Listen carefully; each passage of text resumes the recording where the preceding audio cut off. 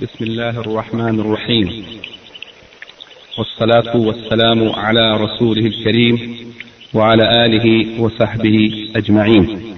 Qatar's Guest Center, a subdivision of the Sheikh Eid bin Muhammad Al-Thani Charity Association, is pleased to present to you this series of lectures from the book entitled Minhaj Ahl-us-Sunnah wal Jama'ah fil Aqidah wal Amal, the methodology of the people of Sunnah in matters of creed and actions by a Sheikh Muhammad ibn Salih ibn Uthaymeen rahimahullah. Tape number 8 deals with the third point of the essay of Sheikh Muhammad concerning the right of the Messenger of Allah sallallahu alayhi wa sallam.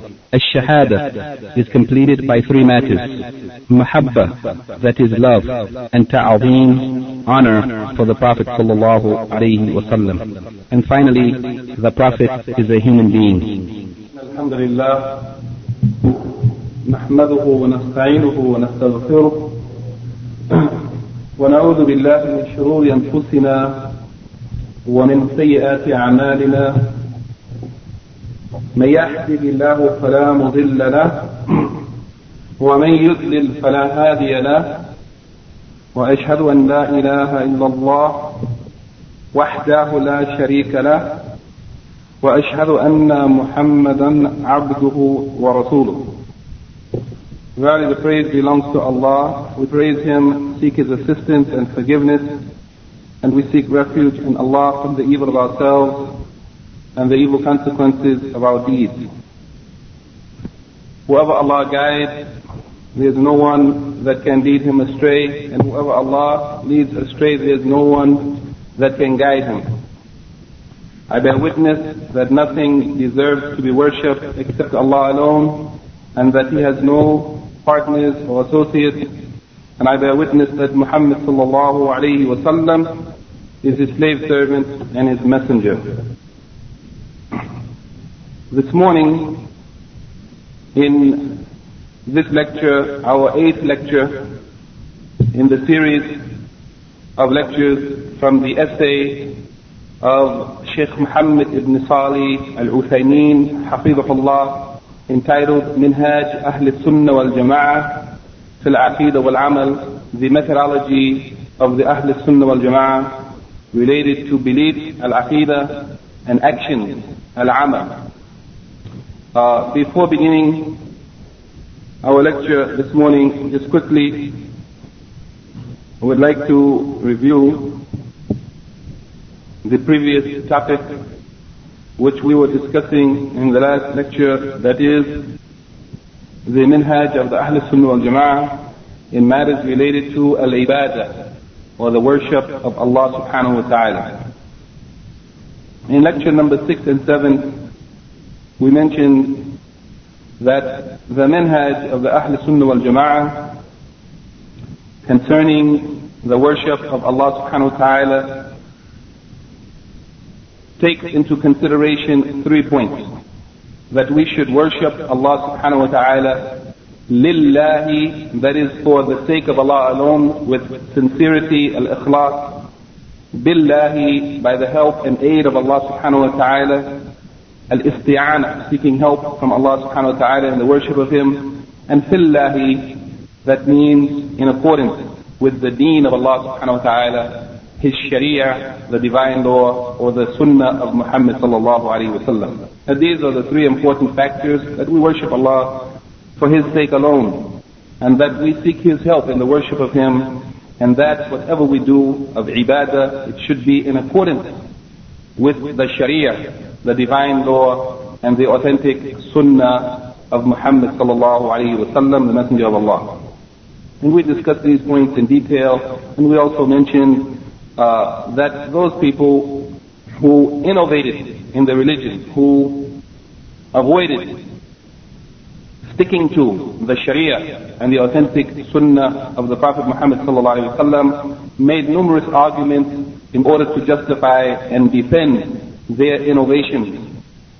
And we said that one of those arguments that they made, they said that this action, this act of worship, or this practice, or saying, or belief that we hold, it is a good thing. They said it is a good bid'ah, And they argued by the hadith of the Prophet ﷺ, من سن في الإسلام سنة حسنة فله أجرها وأجر من عمل بها من بعده. That whoever makes a good precedent or who initiates something good in Islam, then he will have the reward of it and the reward of those who follow it after him.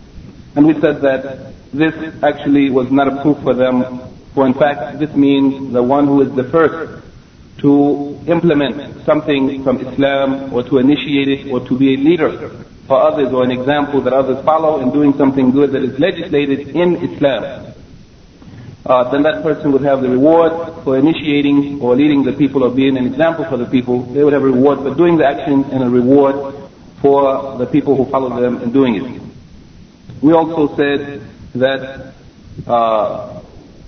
another of the arguments of the people of innovation to justify their actions, some of them also try to claim that the wasail, the means that enable someone to implement something from the Sharia, that those means are sometimes renewed according to modern times.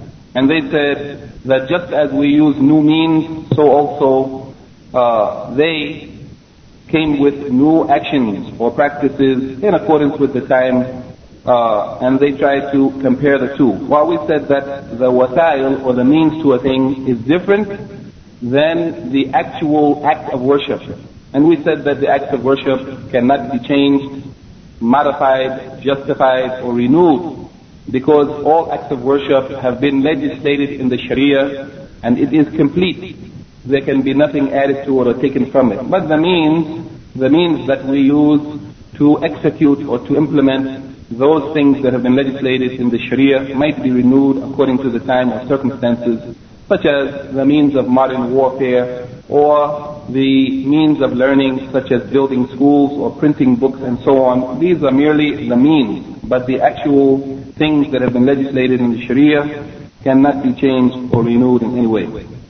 We also said that one of the arguments is that some of these practices which they engage in, they feel good about it, and they feel that it is an expression. They feel that it is an expression of religious enthusiasm, emotional joy, or softening of the heart. And we said, we quoted from the Quran, from Surah Al-A'raf, chapter 7, verse 17, where Allah subhanahu wa ta'ala reminds us that the devil, the shaitan, would try to come to the people from every direction, from before them and behind them, from their right and from their left, and he would deceive them through various means, and one of them is that he would actually affect the heart of the people and make that which is evil seem good to them. We also said that one of the arguments of the people of deviation, or not one of the arguments, but we said that it is required that anyone who claims that they love Islam and they love Allah and they love the Prophet ﷺ, then the way to show their love of Allah and love of the Prophet is by following him, by following the Sunnah of the Prophet Muhammad ﷺ, as Allah subhanahu wa ta'ala says in Surah Al-Imran chapter 3 verse 31, that if you really love Allah, then follow me. This is in brief what we discussed in the previous lectures, and this morning, bi'idhnillahi ta'ala, we would like to go to the third major point of the essay of Shaykh Muhammad ibn Salih al-Uthaymeen, hafizahullah, and Allah protect and preserve him, and it is the tariq, or the tariqah of the Ahl-us-Sunnah wal-Jama'ah fi haqq al-Rasul, the way of the Ahl-us-Sunnah wal-Jama'ah concerning the right of the Messenger of Allah sallallahu alayhi wa sallam.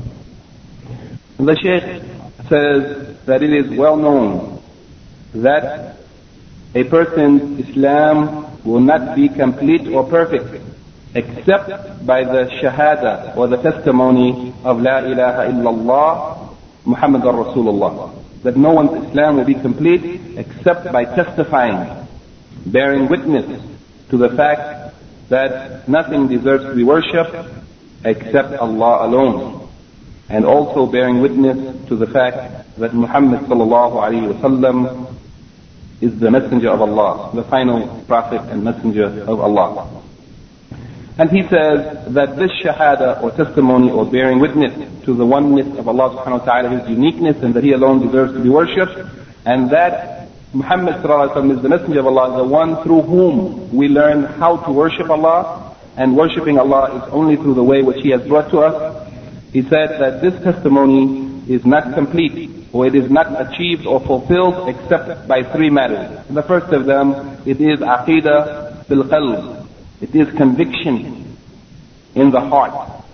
The second of them is nutq fil lisan, the pronouncement of this testimony by the tongue, saying it in words, saying La ilaha illallah Muhammadur Rasulullah. And the third of them is amal fil arkan, or actions or deeds by the limbs or the body parts. Yani the testimony, the bearing witness of shahada of La ilaha illallah Muhammadur Rasulullah is not complete except that these three aspects are fulfilled: having conviction, sincere conviction in the heart, pronouncing it openly on the tongue, saying it in front of others, and then acting upon that testimony, yani that one's actions and deeds should be in accordance with the words that one says on their tongue, that nothing deserves to be worshipped except Allah, therefore not worshipping anything other than Allah. If we have that conviction in our heart and we say it on our tongue, then we also have to act in accord with it. We have to make sure that we don't worship anything except Allah, and we have to make sure that we accept the prophethood and messengership of Muhammad sallallahu alaihi wasallam and act in accordance with that which he brought, his sunnah or the sharia, divine law of Allah subhanahu wa ta'ala. These three things are essential for one's shahada to be complete or perfect, or for it to be fulfilled. For this reason, when the munafiqun, the hypocrites, said to the Messenger of Allah sallallahu alaihi wasallam, when they came to him, they said, "Nashhadu innaka la Rasulullah," that we testify, we bear witness that definitely you are the Messenger of Allah. They said with their tongues that we bear witness that definitely you are the Messenger of Allah. But Allah subhanahu wa ta'ala, He mentioned concerning them and concerning their testimony, which they said on their tongue, but it was not in their heart. Allah subhanahu wa ta'ala says in the Quran, Surah Al-Munafiqun, chapter 63, verse 1, وَاللَّهُ يَعْلَمُ إِنَّكَ لَرَسُولُهُ, and Allah knows that definitely you are in fact His messenger. As they said, وَاللَّهُ يَشْهَدُ إِنَّ الْمُنَافِقِينَ لَكَاذِبُونَ. But Allah testifies and affirms that verily the munafiqeen, the hypocrites, are liars. Why does Allah call them liars? Because even though the words that they said, that Muhammad is the messenger of Allah, they are true words, but they are liars because they said it on their tongue while not believing it in their heart.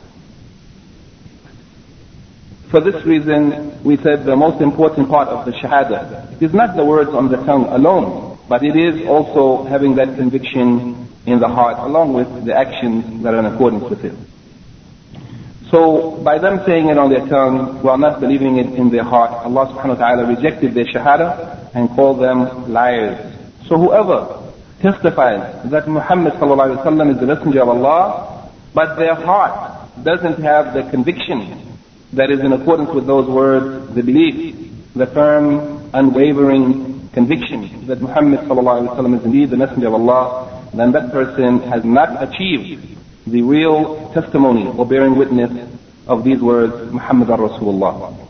Likewise, whoever believes that Muhammad sallallahu alaihi wasallam is the messenger of Allah, but they don't express it on their tongue, they are afraid to say it, or they hesitate, or they refuse to say it, they refuse to admit it. They recognize in their heart that indeed he is the messenger, but they refuse, due to pride or whatever reason, to say it, to testify, to admit it openly, then likewise that person has not fulfilled the shahada of Muhammad Rasulullah. Yani having the conviction in the heart, but being too proud or arrogant or refusing for whatever reason to say it, also makes that conviction or makes that testimony incomplete. And likewise, whoever says it on their tongue, but doesn't follow the sharia or the sunnah of Muhammad sallallahu alaihi wasallam, then that person also has not achieved or fulfilled the testimony of Muhammad Rasulullah. Yani if the person has in their heart an acknowledgement that he is really the messenger of Allah. And they even say it in front of the people, but they don't act in accord with what they claim to believe and what they say on their tongue, then that person has not fulfilled or achieved the fulfillment of the shahada of Muhammad Rasulullah.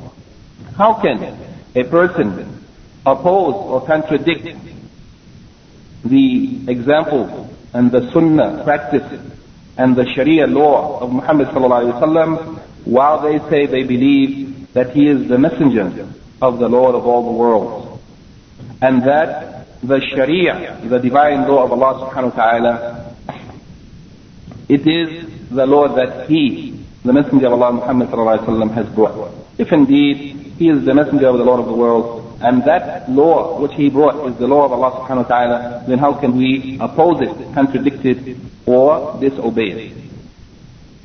How can you say that you bear witness that Muhammad is the messenger of Allah sallallahu alaihi wasallam in the real meaning of that bearing witness or testimony when you haven't acted in accordance with it? For this reason, we believe and we say that everyone who disobeys Allah and disobeys the messenger of Allah sallallahu alaihi wasallam, then that person has not really fulfilled completely the testimony or the shahada of Muhammad Rasulullah. We are not saying that the person has not testified. They have testified, but they have not fulfilled that testimony completely to the extent that they have any defect in the following or in acting in accordance with that testimony, to the extent that they fail to act in accord with it. To that extent, they have a defect in their testimony of Muhammad Rasulullah. So we should make every effort to fulfill the right of the shahada, having sincere conviction in our heart, expressing it on our tongue, and then acting in accordance with it in every aspect of our life. This is the way of the Ahl-us-Sunnah wal Jama'ah concerning the right of the Messenger of Allah sallallahu alaihi wasallam, that our testimony to his prophethood or messengership, it should be by the heart, by the tongue, and by our actions. Also, the way of the Ahl-us-Sunnah wal Jama'ah concerning the right of the Messenger of Allah sallallahu alaihi wasallam includes that we love him, a love of respect and honor and glorification of his position as the Messenger of Allah. And this love, it is based upon the love of Allah subhanahu wa ta'ala. Yani we love the Messenger of Allah due to our love of Allah subhanahu wa ta'ala, the Lord of the worlds who sent him. Our love of the Prophet sallallahu alaihi wasallam is not a means or a manner of worshipping him through that love. We don't have the love of him that is worship of him. Because the Messenger of Allah sallallahu alaihi wasallam, he is the one through whom we worship Allah himself. Yani it is through the Sharia that he brought, and through his example or his sunnah that he displayed and exemplified. It is through his way that we are able to worship Allah subhanahu wa ta'ala. But we do not worship him. We worship Allah through him, through his action and his example, but we do not worship him.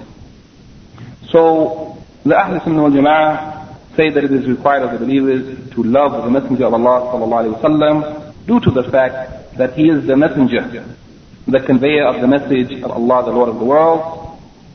So our love of him, it is due to our love of Allah subhanahu wa ta'ala. Were it not that Allah subhanahu wa ta'ala sent Muhammad ibn Abdullah al-Qurashi al-Hashimi, if it were not for the fact that Allah subhanahu wa ta'ala sent him, Muhammad the son of Abdullah, from the tribe of Quraysh, of the Hashimi section of Quraysh, if it were not for the fact that Allah had sent him, he would have simply been a man from amongst the clan of Hashim, a man from amongst the tribe of Quraysh, and he would not deserve such a high status, respect and honor that we give to him.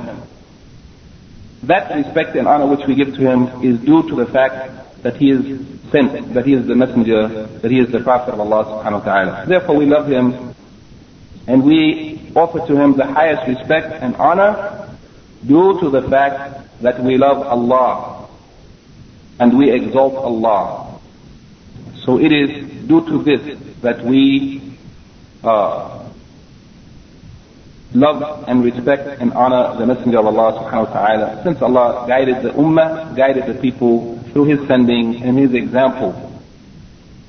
This is the position of Ahl-us-Sunnah wal Jama'ah concerning the right of the Messenger of Allah, that he is loved by us and he is respected and honored by us due to the position that Allah has given to him by choosing him to be the last and final messenger and the deliverer of the final and complete form of Islam, the way of life for all of humanity that is chosen by Allah subhanahu wa ta'ala. And no doubt he is the most deserving of all people, or the most deserving of all of the creation, to carry this great message that he has brought to us.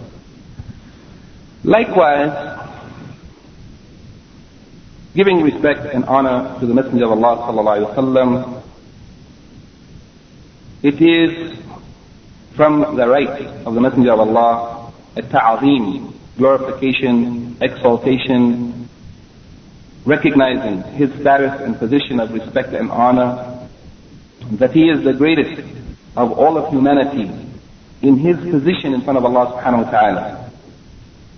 But while we honor and respect him, we do not place him in a position above the position which Allah subhanahu wa ta'ala has placed him in. But we say that he is Abdullah, the slave servant of Allah, wa Rasuluhu, and the messenger of Allah. He is the one who worships Allah the most. He was the greatest worshipper of Allah, to the extent that he used to stand in the night until his feet were swollen due to standing for such long periods of time. And it is reported authentically in the hadith that when it was said to him, "Why are you doing such? Why are you standing such long hours in the night until your feet become swollen?" While Allah subhanahu wa ta'ala has already promised that He has forgiven you any of your shortcomings of the past as well as of the future.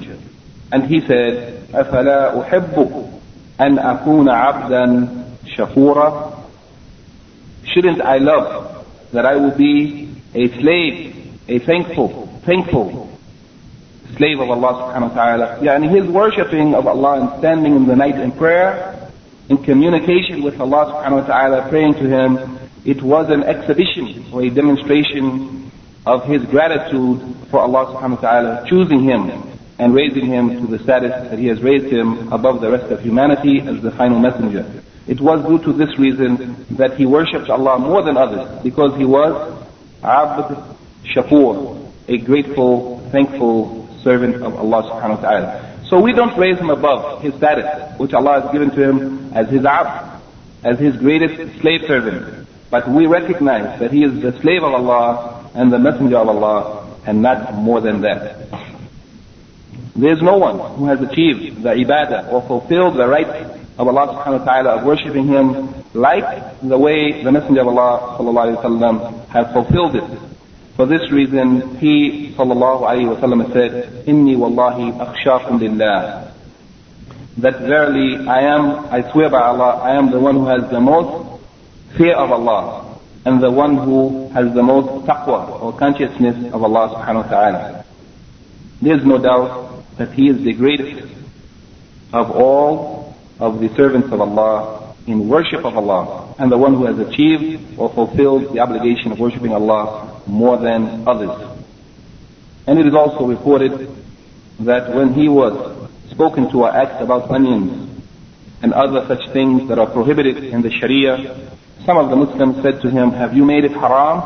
Did you prohibit this thing?" And the Prophet ﷺ said, أيها الناس إنه ليس لي تحريم ما أحل الله. Yani, he said, "O people, verily it is not my right to make prohibited what Allah subhanahu wa ta'ala has made lawful." Yani, he doesn't of his own self make anything lawful or prohibited, but whatever is prohibited, it is by the command of Allah, and whatever is lawful, it is by the command of Allah. The right of legislation, of making laws, of prohibiting and commanding, or making lawful and unlawful, It is exclusively the right of Allah subhanahu wa ta'ala, and the Prophet, he is only the messenger who delivers to us the law of Allah and the commands and prohibitions of Allah subhanahu wa ta'ala. So look at how he was, the adab that he had with Allah. How was his behavior and his respect and relationship with Allah subhanahu wa ta'ala? It was as a slave and a servant of Allah and a messenger, and he didn't put himself above that, and therefore we don't put him above that, but we recognize that he has the highest status,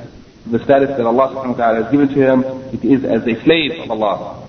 And abd min ibadillah, he is a slave from amongst the servants of Allah, and he is the most complete and perfect of the people in worshipping Allah subhanahu wa ta'ala. Also, from the right of the Messenger of Allah sallallahu alaihi wasallam is that we recognize and believe with certainty and without any doubt that the Messenger of Allah sallallahu alaihi wasallam does not have knowledge of the unseen, al-ghayb. He has no knowledge of the unseen. The knowledge of the unseen is the right of Allah subhanahu wa ta'ala alone. But he only knows those things of the unseen which Allah subhanahu wa ta'ala allowed him to know, which Allah subhanahu wa ta'ala revealed to him and informed him of. Otherwise, the knowledge of the unseen is one of the exclusive rights of Allah subhanahu wa ta'ala. He is the one who knows everything. Likewise, he doesn't control benefit or harm coming to himself or to anyone else. The Prophet of Allah subhanahu wa ta'ala, he does not control anything, not benefit or harm for himself or for others. And for this reason, Allah subhanahu wa ta'ala ordered him to say to the people, to declare to his ummah, the saying as reported in the Quran in Surah Al-An'am, chapter 6, verse 50, Allah ordered him, قُلْ, say, لَا أَقُولُ لَكُمْ عِنْدِي خَزَائِنُ اللَّهِ. I don't say to you that I possess the treasures of Allah, the khaza'in of Allah. I don't possess them. Allah is the owner of them. وَلَا أَعْلَمُ الْغَيْبِ. Nor do I know the unseen. The Prophet ﷺ has been ordered by Allah to say, I don't know the unseen. وَلَا أَقُولُ لَكُمْ إِنِّي مَلَكٌ. And I don't say to you that I am an angel. The Prophet ﷺ made it clear that he didn't possess the treasures of Allah, he didn't have knowledge of the unseen, nor was he an angel. He was merely a human being, a prophet, a messenger, and a servant of Allah subhanahu wa ta'ala. What was his office then? If he wasn't the owner of the treasures of Allah, and he wasn't an angel, nor did he have knowledge of the unseen, Allah subhanahu wa ta'ala says in this very same ayah, he causes the Prophet ﷺ to say, إِنْ أَتَّبِعُ إِلَّا مَا يُوحَى إِلَيْهِ. That I merely follow that which had been revealed to me. Yani, I am not an angel, I am not a God, I don't control anything, but I merely follow al-ittiba'. He follows that which has been revealed to him, and we are also required to follow him in that. We follow him exactly without deviating, as he followed the revelation of Allah subhanahu wa ta'ala without deviating from it, so also we follow him in his example without deviating from it. So whoever claims that the Messenger of Allah sallallahu alaihi wasallam knows anything of the unseen, that he has knowledge of the unseen, except that which Allah subhanahu wa ta'ala caused him to know through revelation, whoever makes such a claim, that person is a disbeliever in Allah and a disbeliever in the Messenger of Allah, for they have denied the saying of Allah and the saying of the Messenger of Allah sallallahu alaihi wasallam. That is very clear concerning this matter. The Messenger of Allah sallallahu alaihi wasallam has been commanded to say, and he said it, that which is recited by the Muslims, and it will continue to be recited until Yawm al-Qiyamah, he's saying, Qul, say, I don't say to you that I possess the treasures of Allah, nor do I know the unseen, nor do I say to you that I am an angel. The Prophet ﷺ was ordered to say this, and he said it, and it is a proof against anyone who claims divinity or lordship or any special divine characteristics that are exclusively the characteristics or the rights of Allah subhanahu wa ta'ala. Whoever claims it for the Prophet sallallahu alaihi wasallam, they have denied his saying and the saying of Allah, and this is in fact an action of disbelief. Here the Shaykh says that on this occasion it's important to mention that in the Quran there are many verses which begin with the word qul, the command to say something.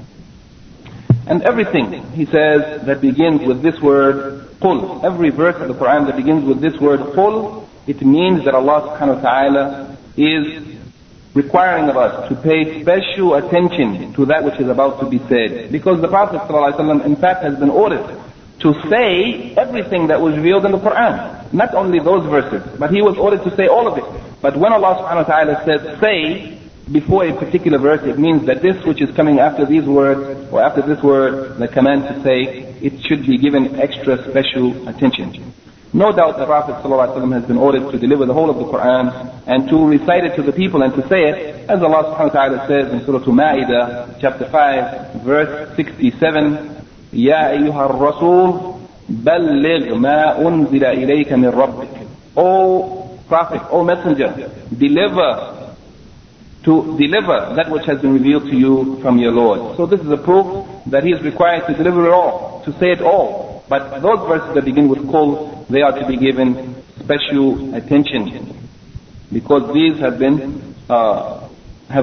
singled out for the Prophet ﷺ with a special command to deliver it, while he is required to deliver the whole of the Quran. But these are special occasions. And some of those verses which begin like this are the verses, for example, in Surah An-Nur, chapter 24, verse 30.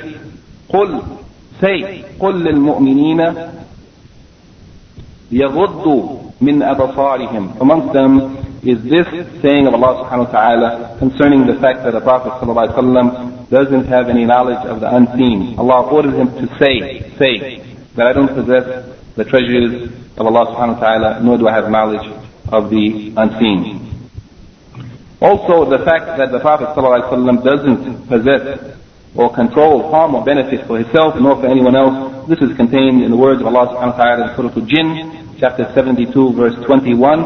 قُلْ إِنِّي لَا أَمْلِكُ لَكُمْ ضَرًّا وَلَا رَشَدًا. Say, O Muhammad sallallahu alaihi wasallam, that verily I don't possess or control for you any harm, nor the ability to put you on right guidance or to direct you to the right path, except by permission from Allah subhanahu wa ta'ala. And also in the same chapter, Surah Al-Jinn, chapter 72, the following verse 22, قُلْ إِنِّي لَنْ يُجِيرَنِي مِنَ اللَّهِ أَحَدًا. Say that verily no one will be able to save me from Allah subhanahu wa ta'ala if I were to disobey him.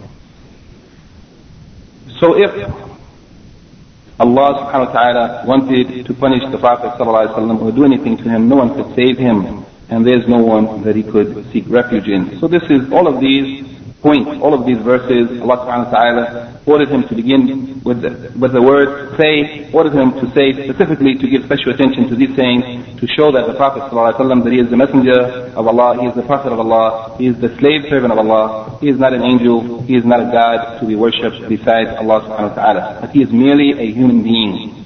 The Ahl-us-Sunnah wal Jama'ah believe that the messenger of Allah ﷺ, he is merely a human being.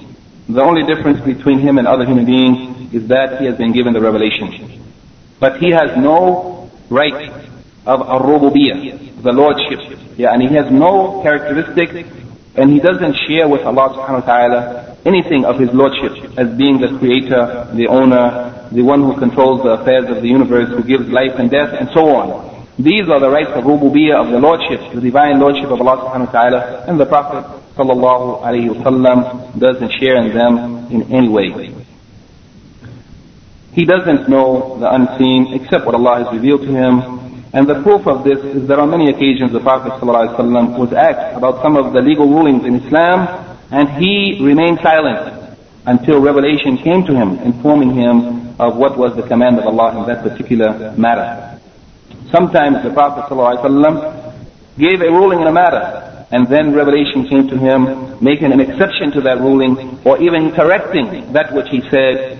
The correction or the exception came by revelation, showing that the Prophet ﷺ, he is only able to give the people that which Allah has given him. Otherwise, Allah subhanahu wa ta'ala will correct him.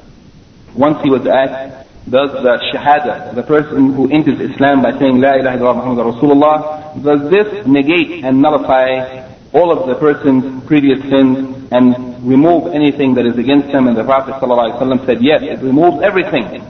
Then, after a short pause, the Prophet ﷺ asked, where's the person who just asked me that question? Then the person was brought back to him and he said that it removes everything against you except debt. Except debt. If you are in debt, you are entering into Islam, doesn't remove your debts, but you are still required to pay them. The Prophet ﷺ said that the Shahada, entering Islam, removes everything against you except debt that you owe to others. And he said that the angel Jibreel has just now informed me of that. So this is the proof that revelation used to come to him to correct him or to make exceptions or to inform him of that which he didn't know yet. Sometimes the Prophet ﷺ made ijtihad. He tried to reach a conclusion about a certain matter, but then the revelation came to him, informing him that the ijtihad he made, or the decision, or the choice that he made, that actually it was better to do something else, contradictory to what he had chosen. Therefore Allah will correct him and show him the right way in whatever he was doing.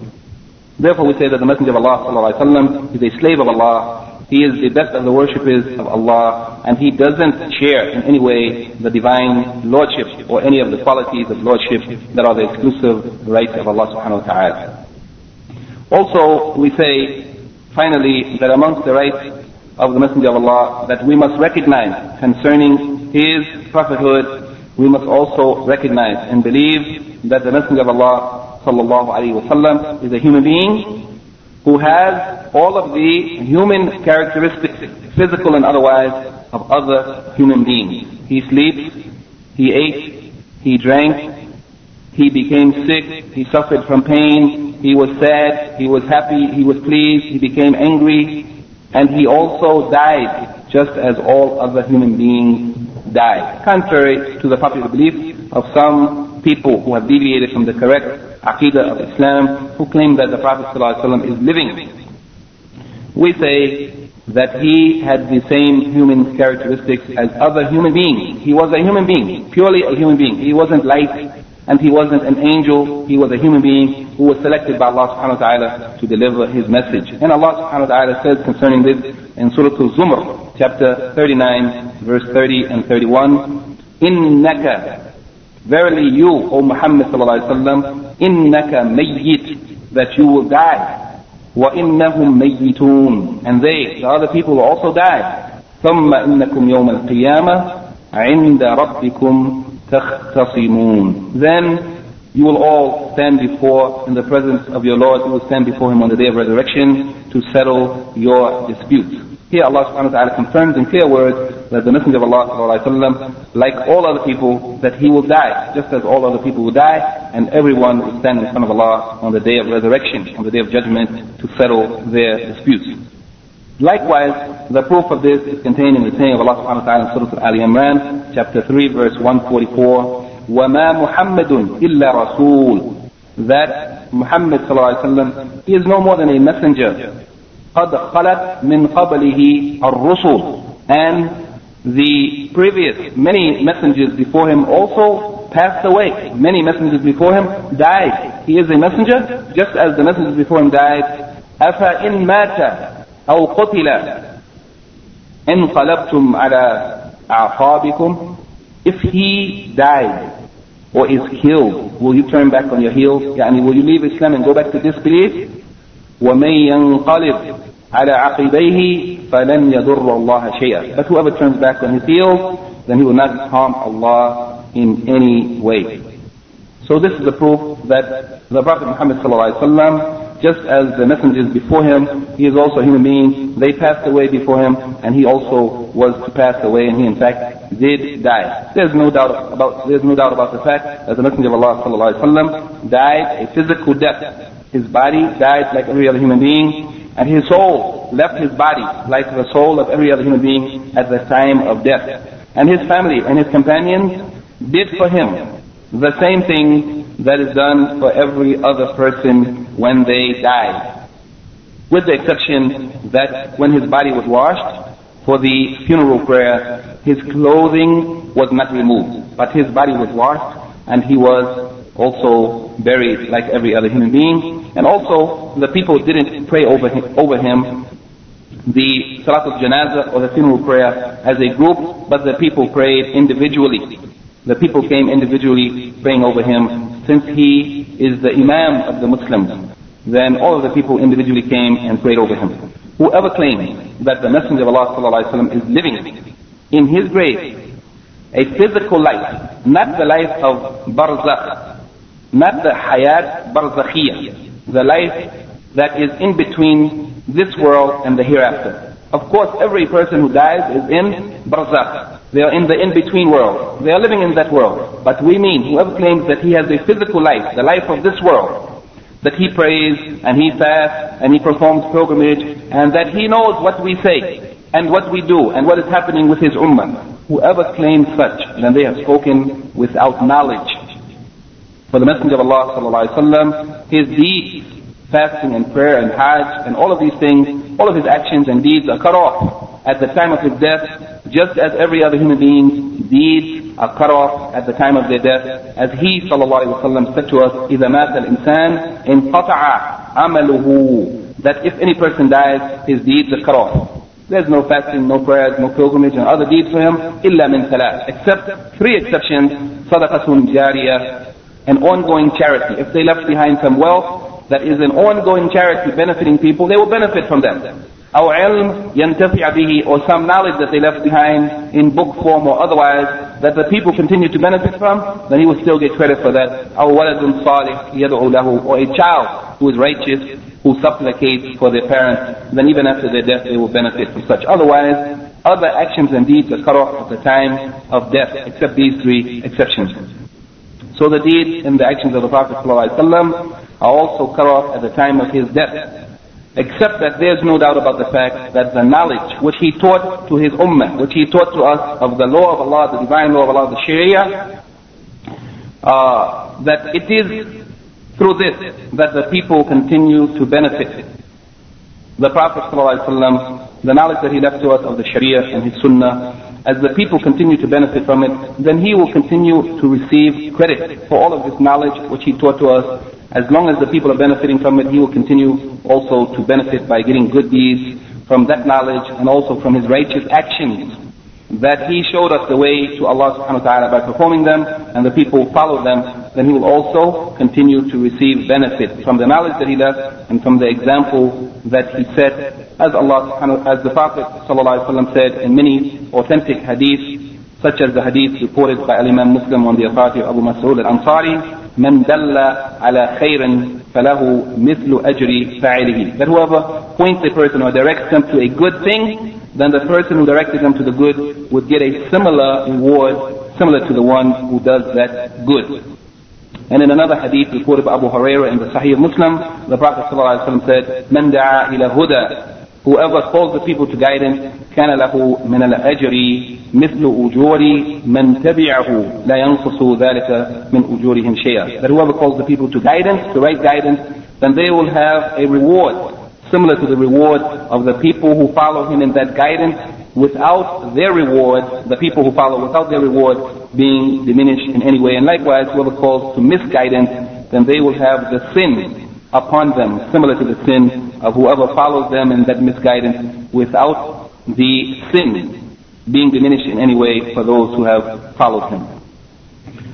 So we say that the Prophet ﷺ continues to receive the reward for the knowledge that he left and the actions that he left as an example for us. Otherwise, he has passed away like every other human being. And this is the position of the Ahl-us-Sunnah wal Jama'ah concerning the Prophet of Allah sallallahu alaihi wasallam and his rights, that we honor him, we love him, we respect him, and we recognize that he had the characteristics of other human beings, and that he did not share with Allah subhanahu wa ta'ala in any way in his divine lordship.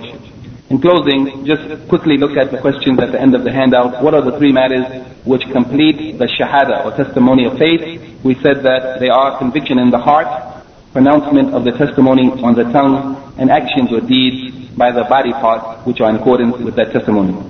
Number two, why did Allah subhanahu wa ta'ala call the hypocrites liars when they testified that Muhammad sallallahu alaihi wasallam is the messenger of Allah? It is because though the words they were saying on their tongue were true, but they were lying because they didn't believe those words in their heart. And the truthfulness of one's testimony requires that what they say on their tongue has to be in accordance with what is in their heart and their actions. Why do we have so much love and respect for the Prophet of Allah sallallahu alaihi wasallam? We love and respect him due to the fact that Allah subhanahu wa ta'ala has chosen him as his messenger, and it is because of our love of Allah that we love the one who he has chosen as his messenger. And we respect him because he was respected by Allah subhanahu wa ta'ala and honored by Allah as being the greatest of those who worshipped him and fulfilled the obligation of worship to the most complete extent. Number 4, since the Prophet ﷺ is so great, did he have knowledge of the unseen? And we say clearly, as Allah subhanahu wa ta'ala says in the Quran, on the tongue of the Prophet ﷺ, that I do not say to you that I possess the treasures of Allah, nor do I have knowledge of the unseen. Was the Prophet ﷺ subject to death and other human characteristics? Indeed, he was a human being like other human beings, except that he received the revelation. He ate and drank and slept and suffered pain and enjoyed happiness and sadness like other human beings, and he passed away as other human beings passed away. سبحانك اللهم وبحمدك أشهد أن لا إله إلا أنت أستغفرك وأتوب إليك. Reading from your brother's Qatar's Guest Center, a subdivision of the Sheikh Eid bin Muhammad Al Thani Charity Association. Telephone number 486-2390. Fax 486-2358. Wassalamu alaikum wa rahmatullahi wa barakatuh.